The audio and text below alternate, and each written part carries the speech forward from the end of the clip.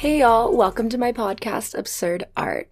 My name's Liz, and this is the place where I talk about everything absurd with art. I like to highlight interesting, nutty, and wild stories about art, artists, museums, history, and just about everything in between. I do all my own research online and compile it here in a podcast just for you.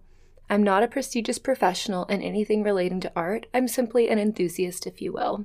That being said, there is a possibility that I may have left a few things out, but hey, I'm doing the best that I can. So I recently went on a layover to Rome. I ate pasta, I walked around the city, I had gelato in front of the Trevi Fountain, and I saw the archaeological site. But unfortunately, I didn't make it to any museums because the weather was just way too nice outside. So today, I'm going to be talking a little bit about Rome and how their looting situation has become a lot worse. Just after a quick ad from Anchor.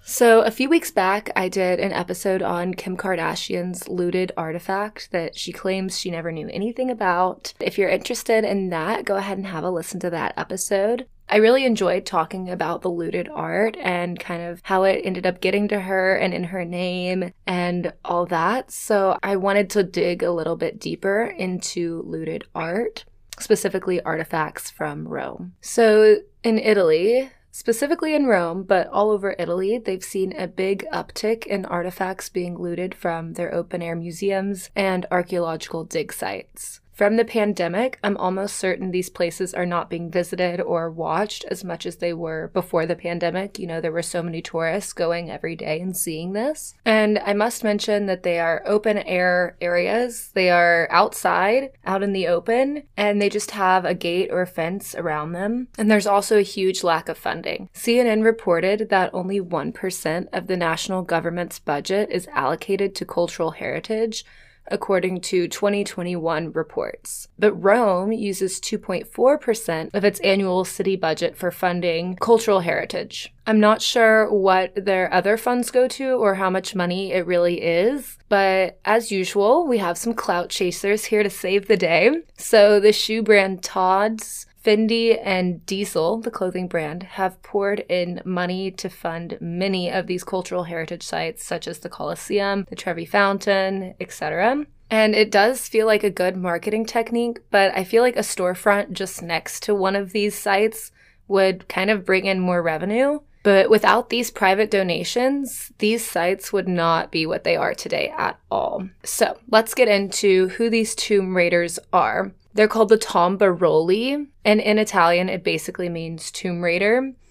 These people pretty much do it full time. It's not just some hobby that they do on the weekends to make extra money. They get paid in salaries and, not just from their findings, kind of like a commission thing. They have professional equipment and they usually go out at night. These guys are pros. And it's usually a profession that's passed down through families, through generations. And in Sicily, which is in the southern part of Italy, it's socially acceptable to earn money this way, and you make a lot of money. And I just don't understand how it's totally okay to make money doing this whenever it's like your cultural heritage that you are ruining and selling and profiting off of, which, I guess it's theirs, so they can do whatever, but it's not just the singular person, it's the whole country. So it's kind of messed up, but apparently in Sicily, it's totally okay. So to combat the Tombaroli, aka the Tomb Raiders, there is a part of government known as the Carabinieri Art Squad. Might be saying that wrong.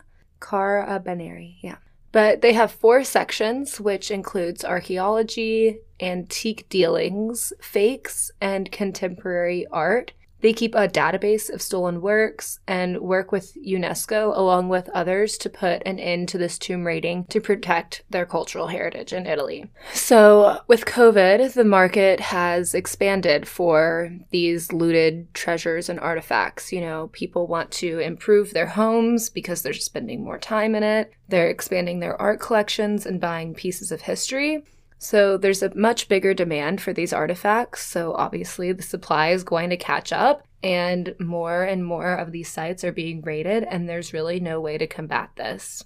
And I understand why there's such a big market for it. People want to own a piece of history. While I would obviously like to own one of these, I would want to do it legally someday. And I don't really think that this is going to come to an end anytime soon. Like I said, there's lack of funding, there's a big demand, and it's kind of a profession that's been passed down through generations. So, what are those families going to do now? Like open a pizza shop? I don't know.